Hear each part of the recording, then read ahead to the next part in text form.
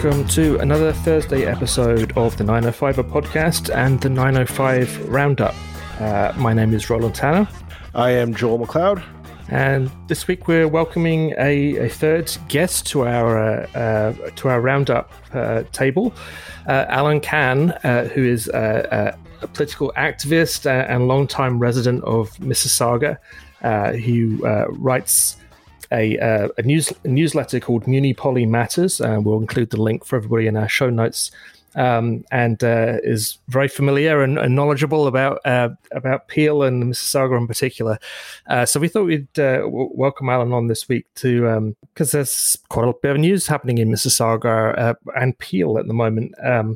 So I mean, Alan, obviously the big story, which we've addressed a bit, but we're kind of aware that we're not as knowledgeable about the kind of background to everything, is the story in Mississauga with this vandalism of a councillor's car. What's been your take on this whole story and what it kind of says about Mississauga Council?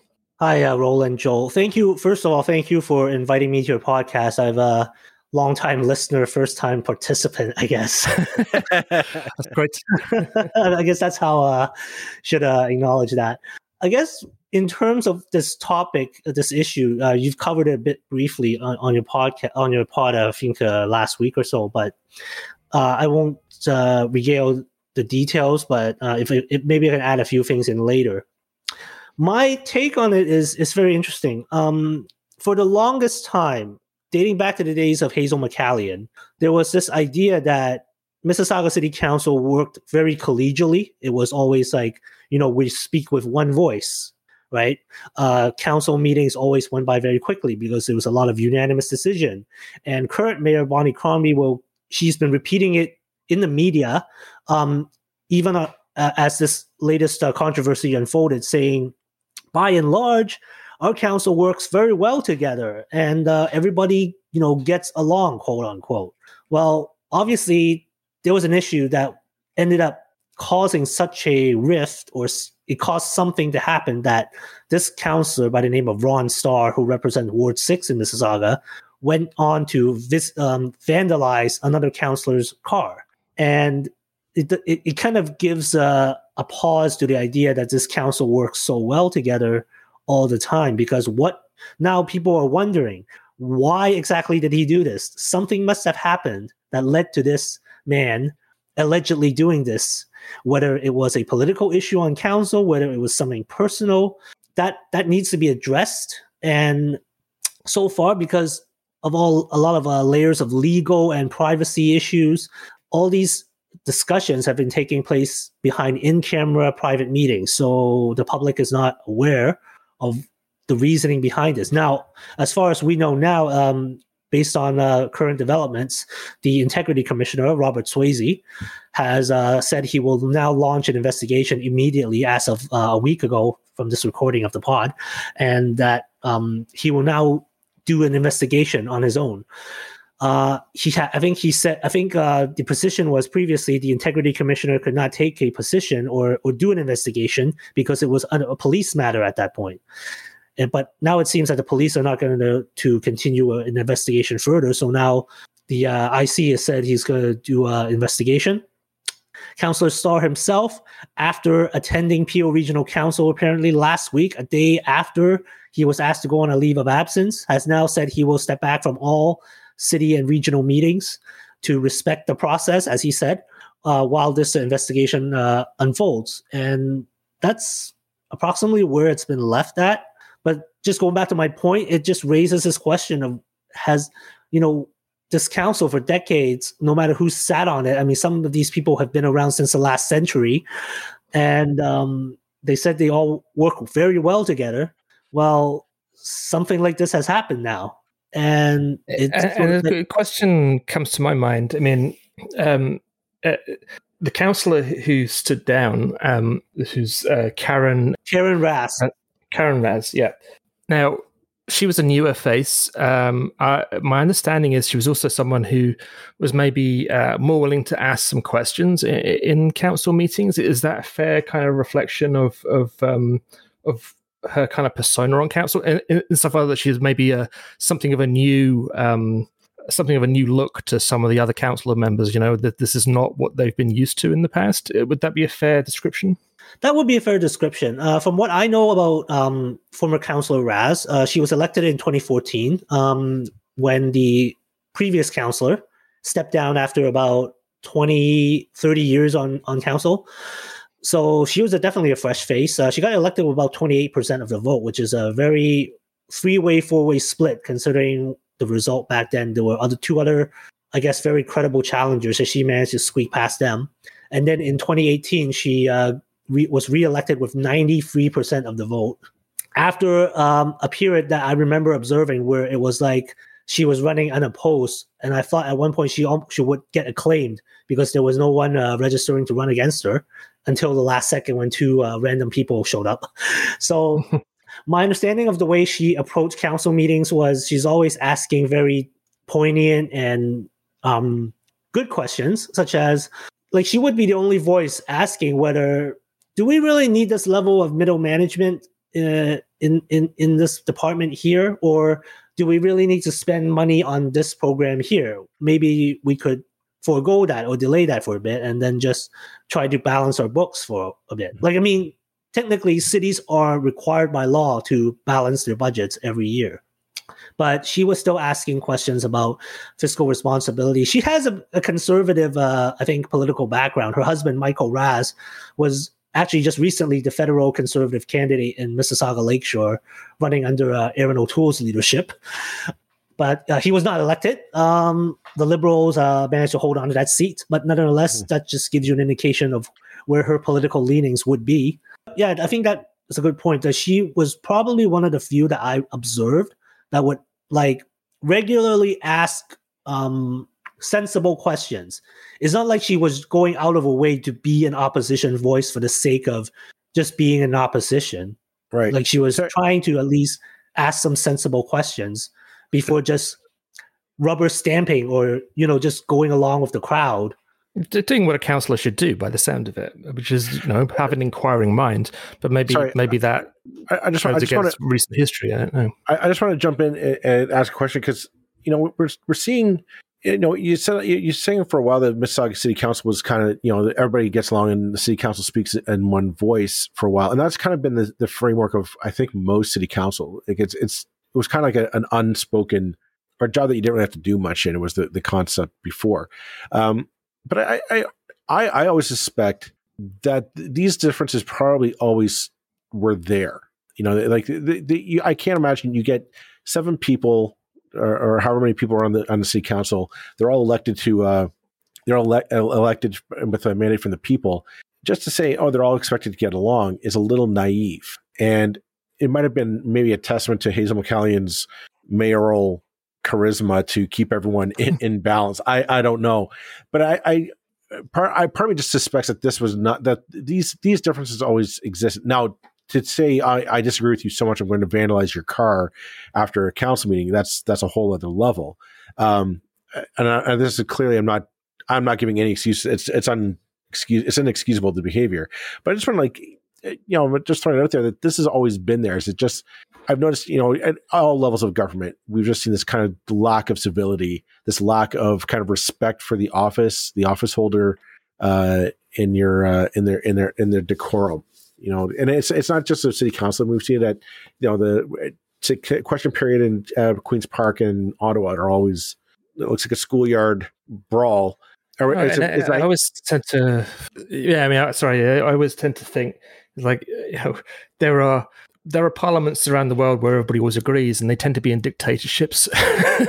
Like a rowdy parliament or a rowdy council or a rowdy legislature. It's not necessarily a bad sign because it shows that people are allowed to disagree with each other. So I always like to keep that in mind. But I mean, there's obviously a line that can be crossed when you get into this kind of behavior. And I feel like, just having watched a few councils the last few years, that you see these, I mean, we're kind of seeing it, like there was a story last week about Larry Diani, who was like former mayor of Hamilton, former MP, I believe, correct me if I'm wrong, still very much involved in Hamilton politics, kind of threatening Hamilton's kind of lone independent journalist, Joey Coleman, saying, I'm going to end your career. You're going to have nothing. Now, this is according to I did see that according tweet, to Joey, actually. Yeah, and it's like these old guys get very. I think because it was kind of a fairly relaxed job for a long time, that municipal politics was very sleepy. No one really took much of and there wasn't a whole lot of controversy. Yeah. Now that there is, and people are paying attention, they really don't like it quite. But the duties of city council are more stringent now. Like back in the Mike Harris decade, and Ernie Eves, they downloaded a lot of duties to municipalities without giving them like the taxation or really the governing powers to manage that. And I know that the Liberals try and upload some of those responsibilities back to the provincial level, but there's still a lot of tasks that are left at the municipal level that are, it's strenuous. It's no longer a cushy job. They think, oh yeah, Alan, jump in. Oh, okay. Sorry, I didn't know if you wanted to finish your point, but I think your point about Hamilton is interesting because, unlike Mississauga, which is basically a local media desert, I know there are a few ones that popped up recently, but it's not as good as Hamilton, as I understand it. You guys have had the Hamilton Spectator for decades. Joey Coleman does exceptional work, and I think just the presence of that kind of a local media scrutiny has agitated at least Hamilton City Council, or people who used to be in Hamilton City Council, to the degree where a former mayor is now public threatening a local journalist to that point.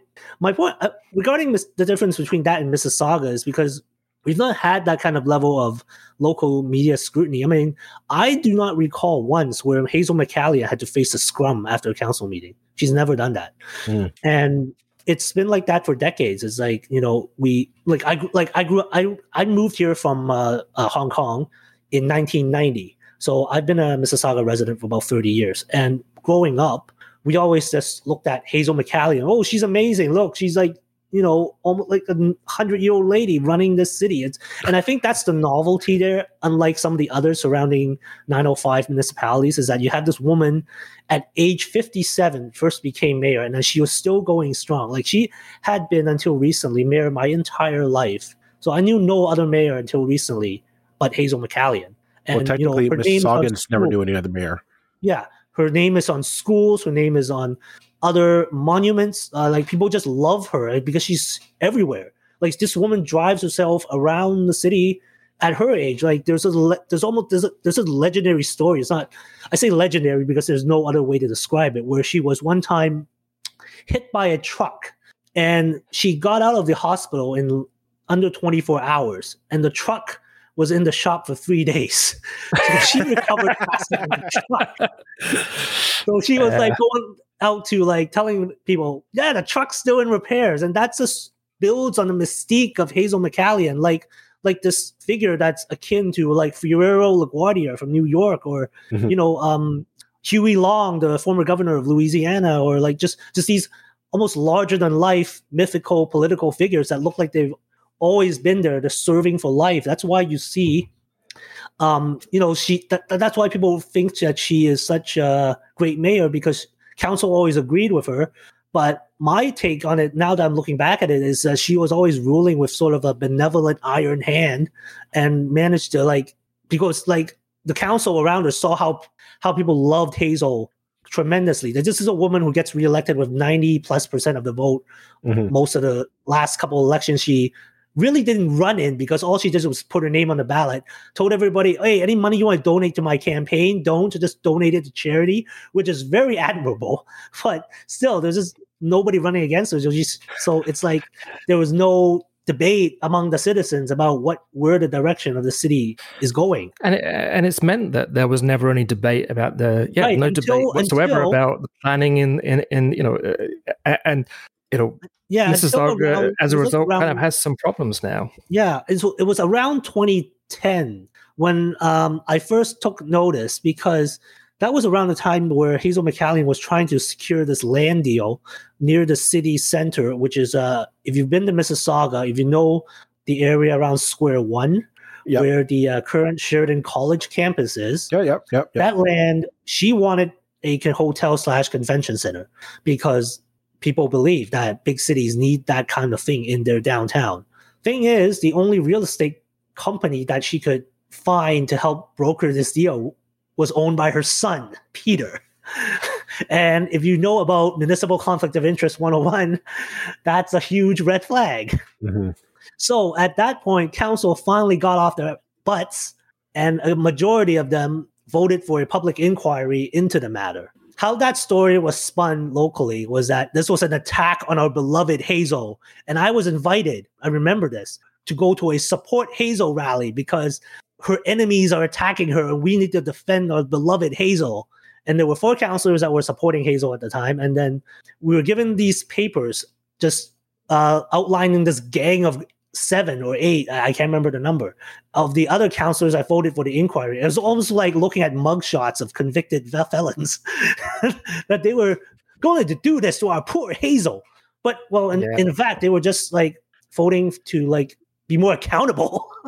Well, like maybe that's just a sign that it's, the accountability is just now part and parcel at the municipal level, that we need to just accept the fact that this isn't the cakewalk of a job it used to be, or that that perception is out there. I see that we're coming up on 17 minutes of for our first topic. I'm going to say let's take a break for our sponsor, and we'll be right back in a few minutes. Okay, we are back, and we're traveling up the 403. We're traveling up the 403 to from Mississauga all the way up to Brampton now, because Brampton has gotten itself into a little bit of a quagmire, which I'll be honest, I'm drawing a blank on. I don't have all the details on this one.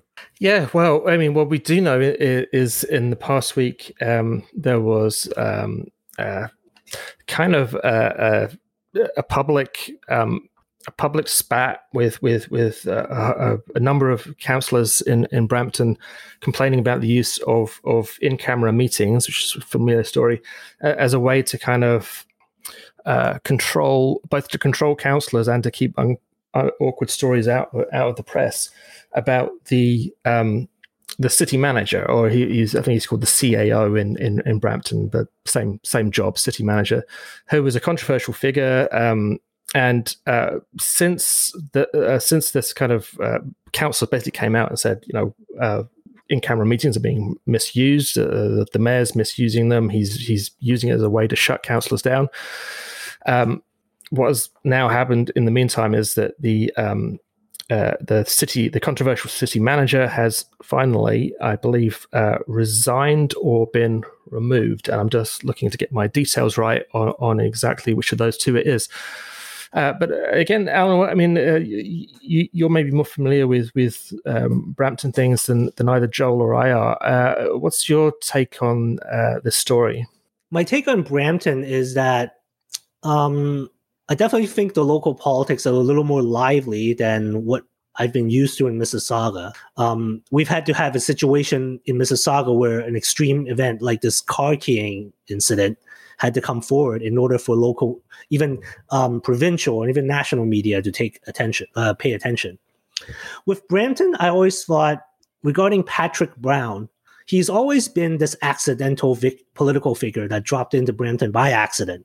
Because if you go back to 2018, he started 2018 looking like he was going to become the Premier of Ontario. And then because of alleged sexual assault allegations, he ended up just tumbling from the mountaintop that he was standing on. Mm-hmm. And then dropping into Peel Region. At first, he was going to seek the position of Peel Regional Chair, which was at that time an elected position. But then Doug Ford came in and canceled that election.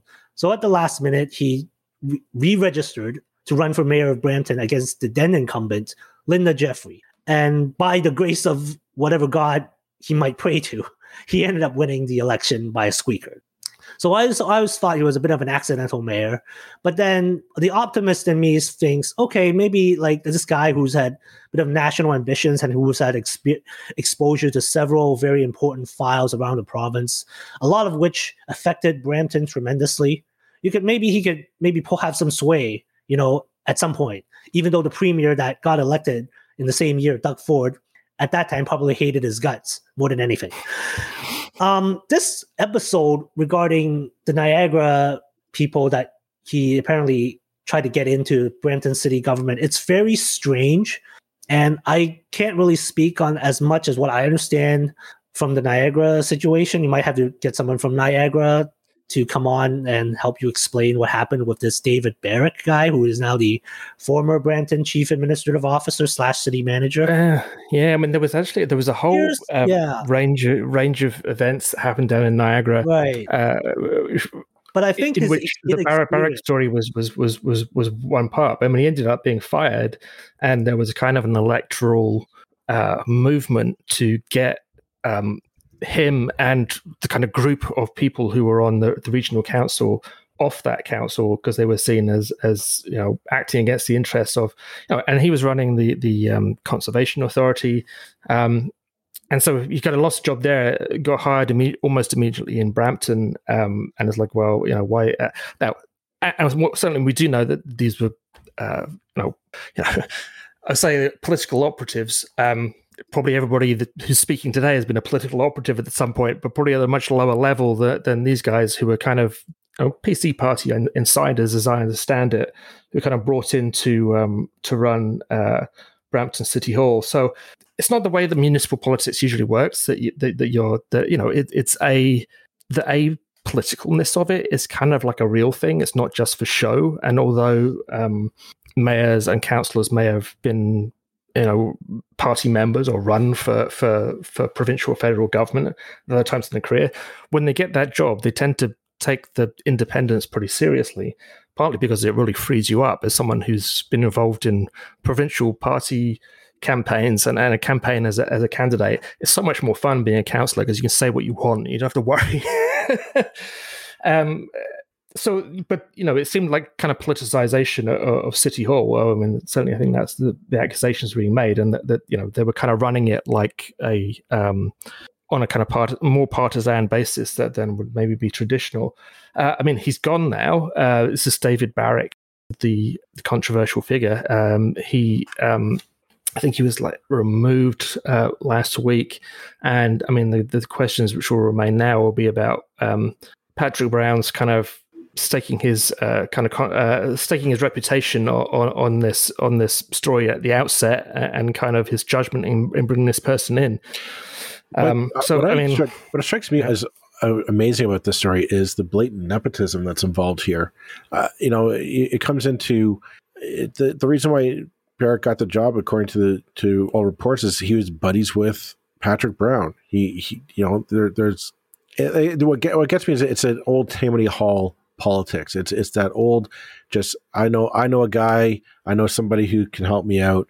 I want people I can trust around me, and this might be a bit partisan, and I might be put on a bit more of my progressive hat here, but it's something that we see a lot with conservative politicians. Is I don't trust anyone outside of my circle.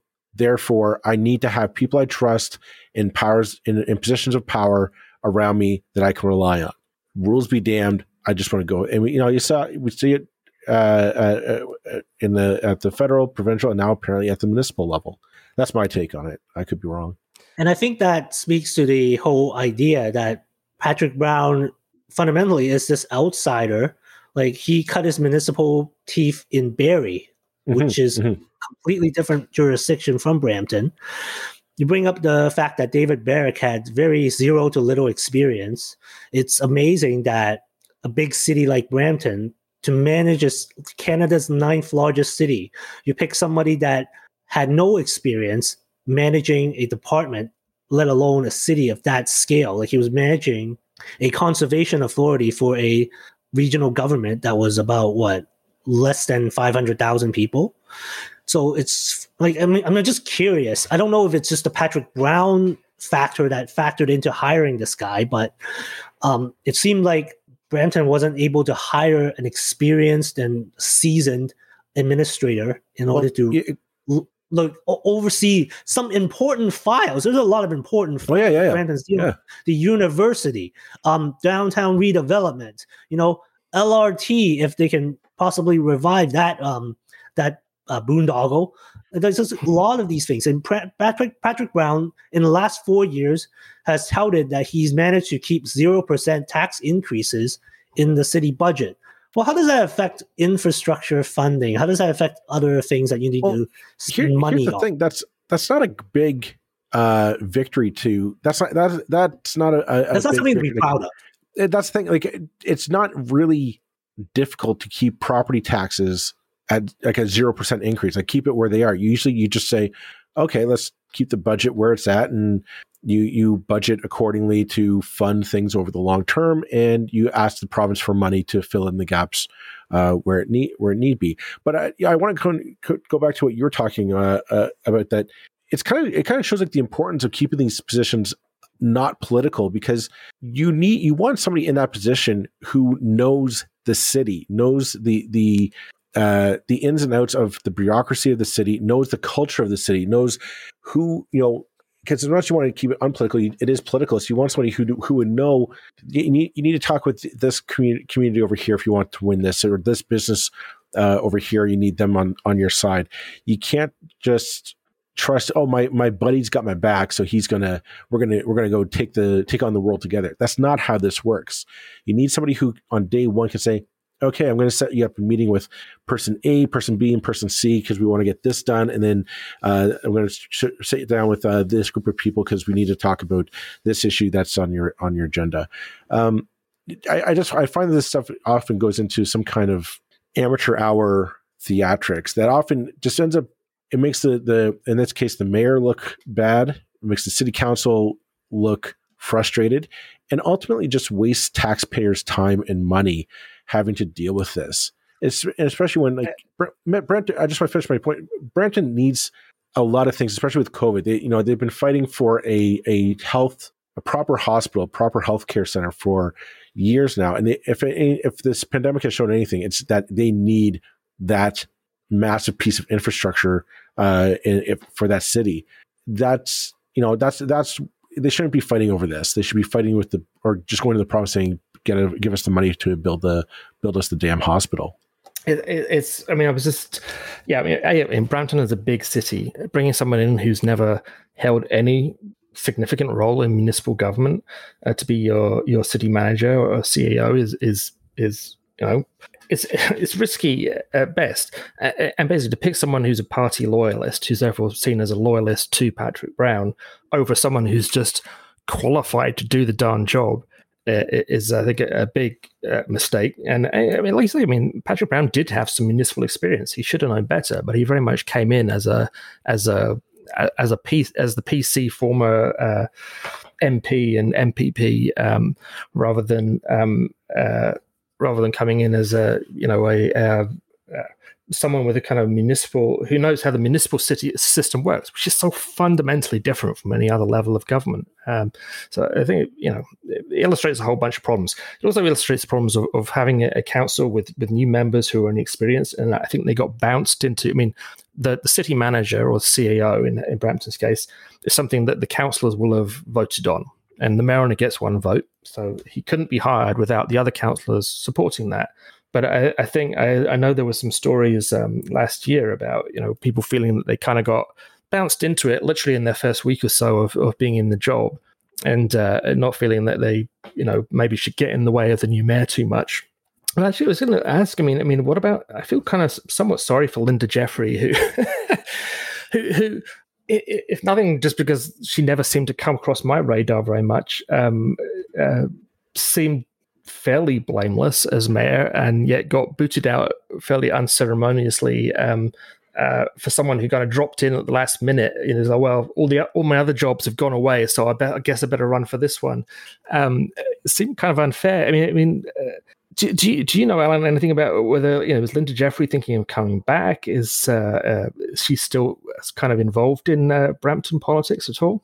My understanding is that, this is just what I heard. This is not like actual confirmed information. I heard she's no longer living in Brampton, so I don't think she has that much investment in the city anymore. Regarding Linda Jeffrey, I think is also got politically lucky because she was elected in 2014 after a stint as a McGuinty-era cabinet minister. She came in on the heels of the former mayor, Susan Fennell, who was running for re-election, but because of, I believe, Sam Graywall, you've had him on your pod, he reported at the time of Susan Fennell's excessive spending scandals in the city of Brampton. And by that luck, Linda Jeffrey managed to come in and become the fresh face that people really wanted, because eventually Susan Fennell ended up in third place in that re-election attempt. So Linda Jeffrey also kind of came in on a wave of political luck.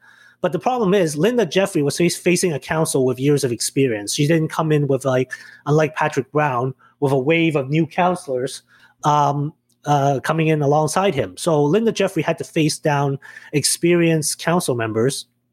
And that kind of explains issues like why, like the LRT, which was originally slated to go to downtown Brampton, but instead got cut off at Steeles Avenue because the council at the time decided, we don't really want 100% provincial funding for this because we're going to ruin Prussia's downtown where all the big moneyed houses are lining along the streets. Bill Davis's house is there. Oh, poor Bill. No offense to the late great Bill Davis, but that was Linda Jeffrey's problem. She was facing an experienced council that kind of was able to push back against her, even though she is the mayor, even though she's just one vote. Patrick Brown came in with a bunch of rookie councillors that really probably didn't know the rules. And I think that's what the main root of the problem is that led up to what Brampton City Council recently did. Because these guys didn't know the rules. So Patrick Brown thought maybe I could just sneak in and make up his own procedures. That's why I managed to hire my friend David Barrick. David Barrick, in turn, circumvented the usual council rules and procedures in order to hire people who are not qualified, even though positions that require an engineering degree were given to people without an engineering degree at all, or other procedures that were just circumvented, or access to information was now circulated to the CAO's office, which has never been done before. These are things that have never been done before. So that's led up to this point where council finally pushed back after just not only Barrick being an obstacle, but Brown himself, even in-camera meetings that was reported that even during in-camera meetings, he was not allowing motions to come forward by the councillors who were asking for motions to be voted on. So that's why you've gotten like this joint letter released by a majority of council saying this is being run like a dictatorship. This is why like Patrick Brown is somehow becoming an authoritarian figure. I mean, that sounds like really extreme language, but that's the way it's been happening. And it really depends on, I think, at the end of the day, different personalities as well, because Patrick Brown is a different type of personality. Hazel McCallion had her own way to deal with it. I mean, council basically obeyed her because she was so beloved. And I think in Brampton's current case, Patrick Brown is just trying to maybe take advantage of the rules and procedures in order to try to get council to go along with what he wants to do. And only difference is council has now finally wised up and decided to push back. Yeah, as I say, it's kind of blown up in his face if that was the deal, because, well, assuming he carries on as mayor after the municipal election, he seems to have made quite a lot of enemies, and it's difficult to get that back once you've done it. But let's we've got a couple of minutes left, and there's a story closer to Joel's and my kind of area of greatest familiarity. Provincial. The Premier made a trip to Hamilton today, Joel. What was all that about? What brought him to somewhere that he doesn't have a lot of seats usually? Someplace I'm sure he held his breath as he drove through. So the Premier was in Hamilton to announce a $500 million boost for ArcelorMittal Dofasco, basically to produce green steel, which sounds kind of gross, but it's actually it's actually a good thing. Basically, it's $500 million from the province to give the former Dofasco site a chance to reinvest and upgrade its technology so that it makes steel or makes products using less CO2. Because it turns out Hamilton is one of the worst per capita emitters in the GTHA. And a lot of that comes from the steel plants in Hamilton. No surprise there.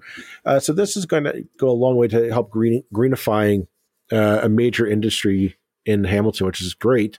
What I thought was interesting is the premier kept talking about this in terms of going into the auto sector, into electric vehicles, which I'm sure it will. But I thought that if you're making greener steel, I mean, it has other options than just automobile manufacturing, but that's good too. But it just seemed like there's a lot of notes happening in this announcement. One, why announce it now? Like the entire province is on edge with what's happening in Ottawa and what happened recently at the Windsor crossing. Like the province is very much on shaky grounds. They just announced that they're going to remove vaccine mandates come March 1, which has a lot of people on edge already. Why announce this now? It almost seems like he's trying to do the age-old politician gambit of, I'm going to throw as much into the news as possible to just confuse the heck out of people, to keep everybody off guard, so nobody can focus on any one story and give me any one sector of criticism. I mean, I guess usually at this time in the sort of electoral cycle, this is the perfect couple of months before the election story. Mm-hmm. And to an extent, I'm not going to criticize any government for trying to time things right. It always strikes me as a little, goodness knows, politicians are the best people at making these claims. The Conservatives used to say about the Liberals all the time. I'm sure the Liberals will say about the Conservatives, you're just buying votes. It's like, well, if you're buying votes by doing things that people like and that are popular, isn't that what politicians are supposed to do? Yeah. Do things that people want them to do. That's kind of how democracy works. So I don't necessarily see why a government can't do things that people like, and I kind of get why they do them at times when it helps them. However, you're right that it's to an extent that he's risking the whole thing getting buried under 20 other news stories about trucks parked on. That's the thing. I thought this was completely stupid on his part, and it's not. I mean, it's a good story. This is a winner. This is a story that I look at it, I'm like, yeah, that's what I want to see from my Ontario government. However, I also want to see that blockade of truckers in Ottawa taken care of, and that sorted out as well. Like it's just. It didn't reek of a commitment of updating Ontario industry. To me, it reeked of, I need somebody to I want somebody to talk positive about me in the media, as opposed to the criticism that I've been getting for going on a snowmobile trail when the people of Ottawa are in crisis. It reeked of a double standard in my book. What I also find interesting is the green energy, the EV car push, right? He wants to make Ontario into this EV car manufacturing mecca of North America, which is great. I'm all for that. Yet he also canceled the Green Energy Act, and then he canceled all the green energy rebates for people who wanted to buy electric vehicles in this province, and basically has kiboshed, electrifying like the 401, all the en routes there. All this time we could have been putting in all sorts of infrastructure to help support EV cars. All of a sudden, now we got to play catch up, because he kind of realized, oh, hey, that's where GM, Chrysler, and Ford are all headed. I mean, that's right now. If you look on any of their upcoming 2022, 23 lines, it's all EV vehicles, and it's just like Ford all of a sudden realized, oh my gosh, that was the future. The previous premier had a kind of an idea. It was a good idea. Maybe I should get on. Well, it would be nice if he had enough grace to recognize that. I mean, which of course he doesn't. I mean, yeah. I mean, it's like what he's putting back in place now in 2022 is a fraction of what he took away in 2000 in the second half of 2018. What goads me about this whole story is the fact that, I mean, we had on the podcast Flavio Volpe of the APMA, who their Project Arrow, which is they're hoping is going to reinvigorate the Canadian auto manufacturing industry, which I hope it does, because it'll have a ton of benefits for the 905 region.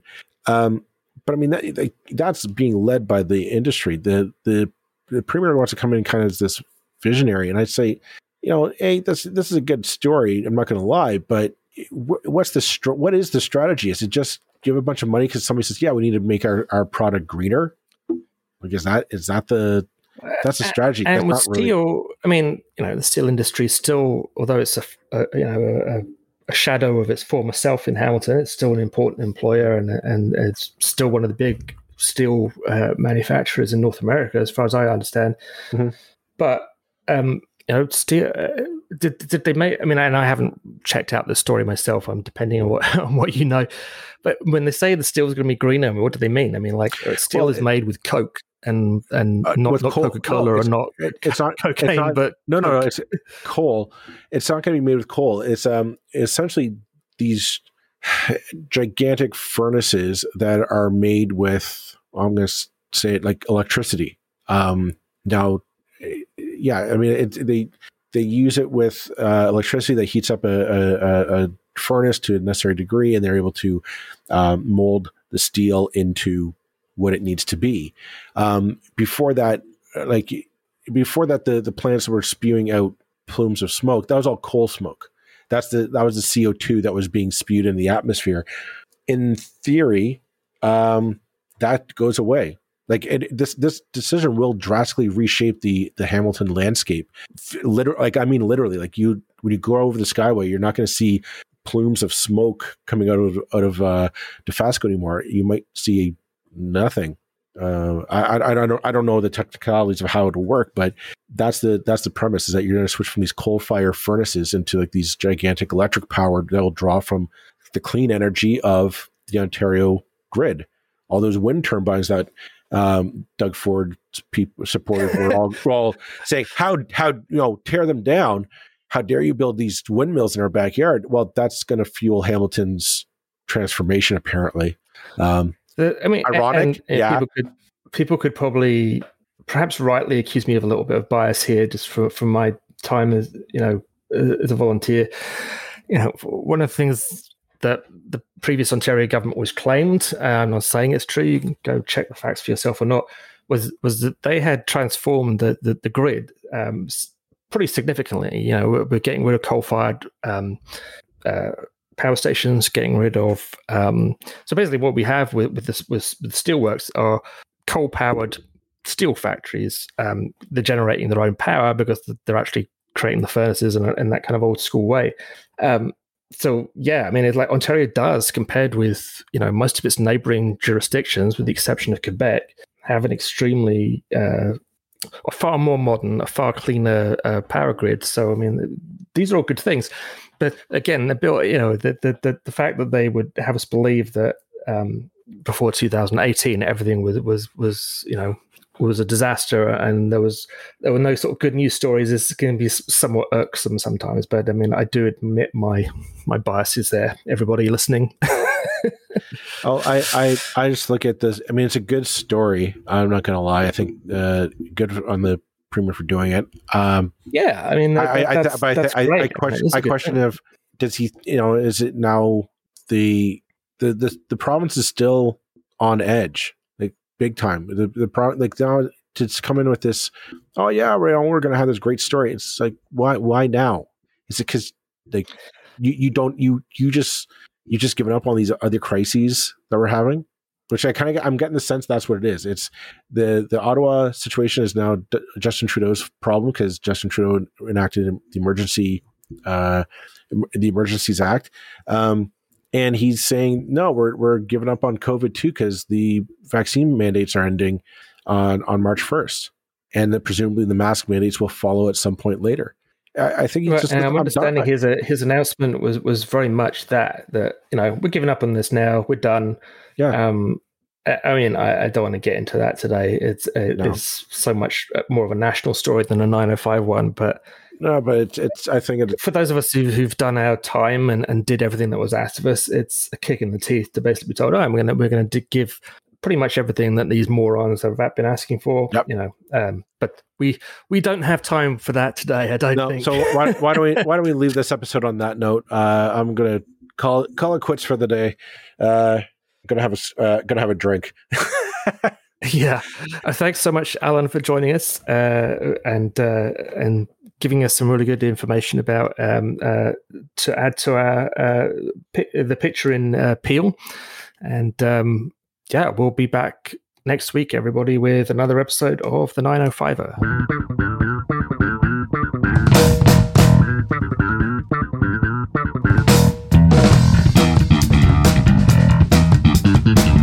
That's it for this episode of the 905er. Thank you for listening.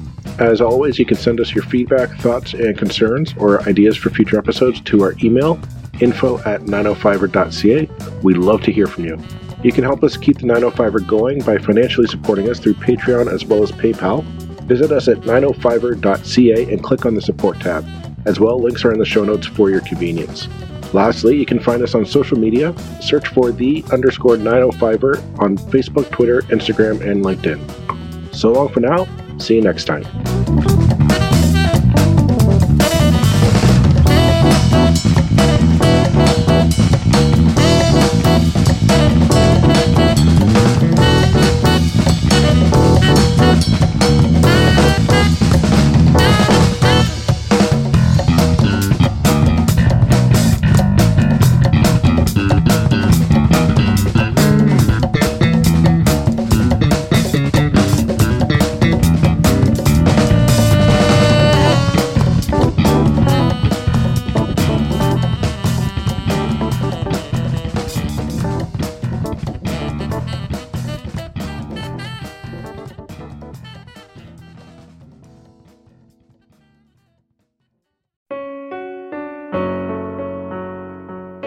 Hey listeners, I'm Christy. And I'm Melissa, and this is Buried Motives, where we dig deep into the details of some of the most gruesome dirtbag murderers.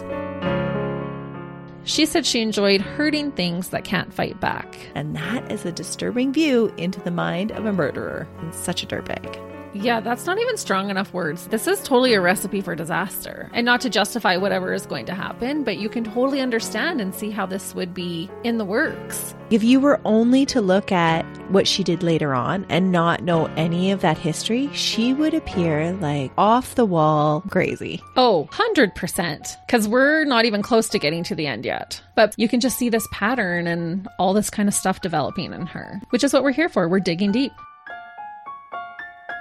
Join us each Thursday as we unearth the dirtbags that live among us and the motives buried there. Hope you join us as we exhume the truth.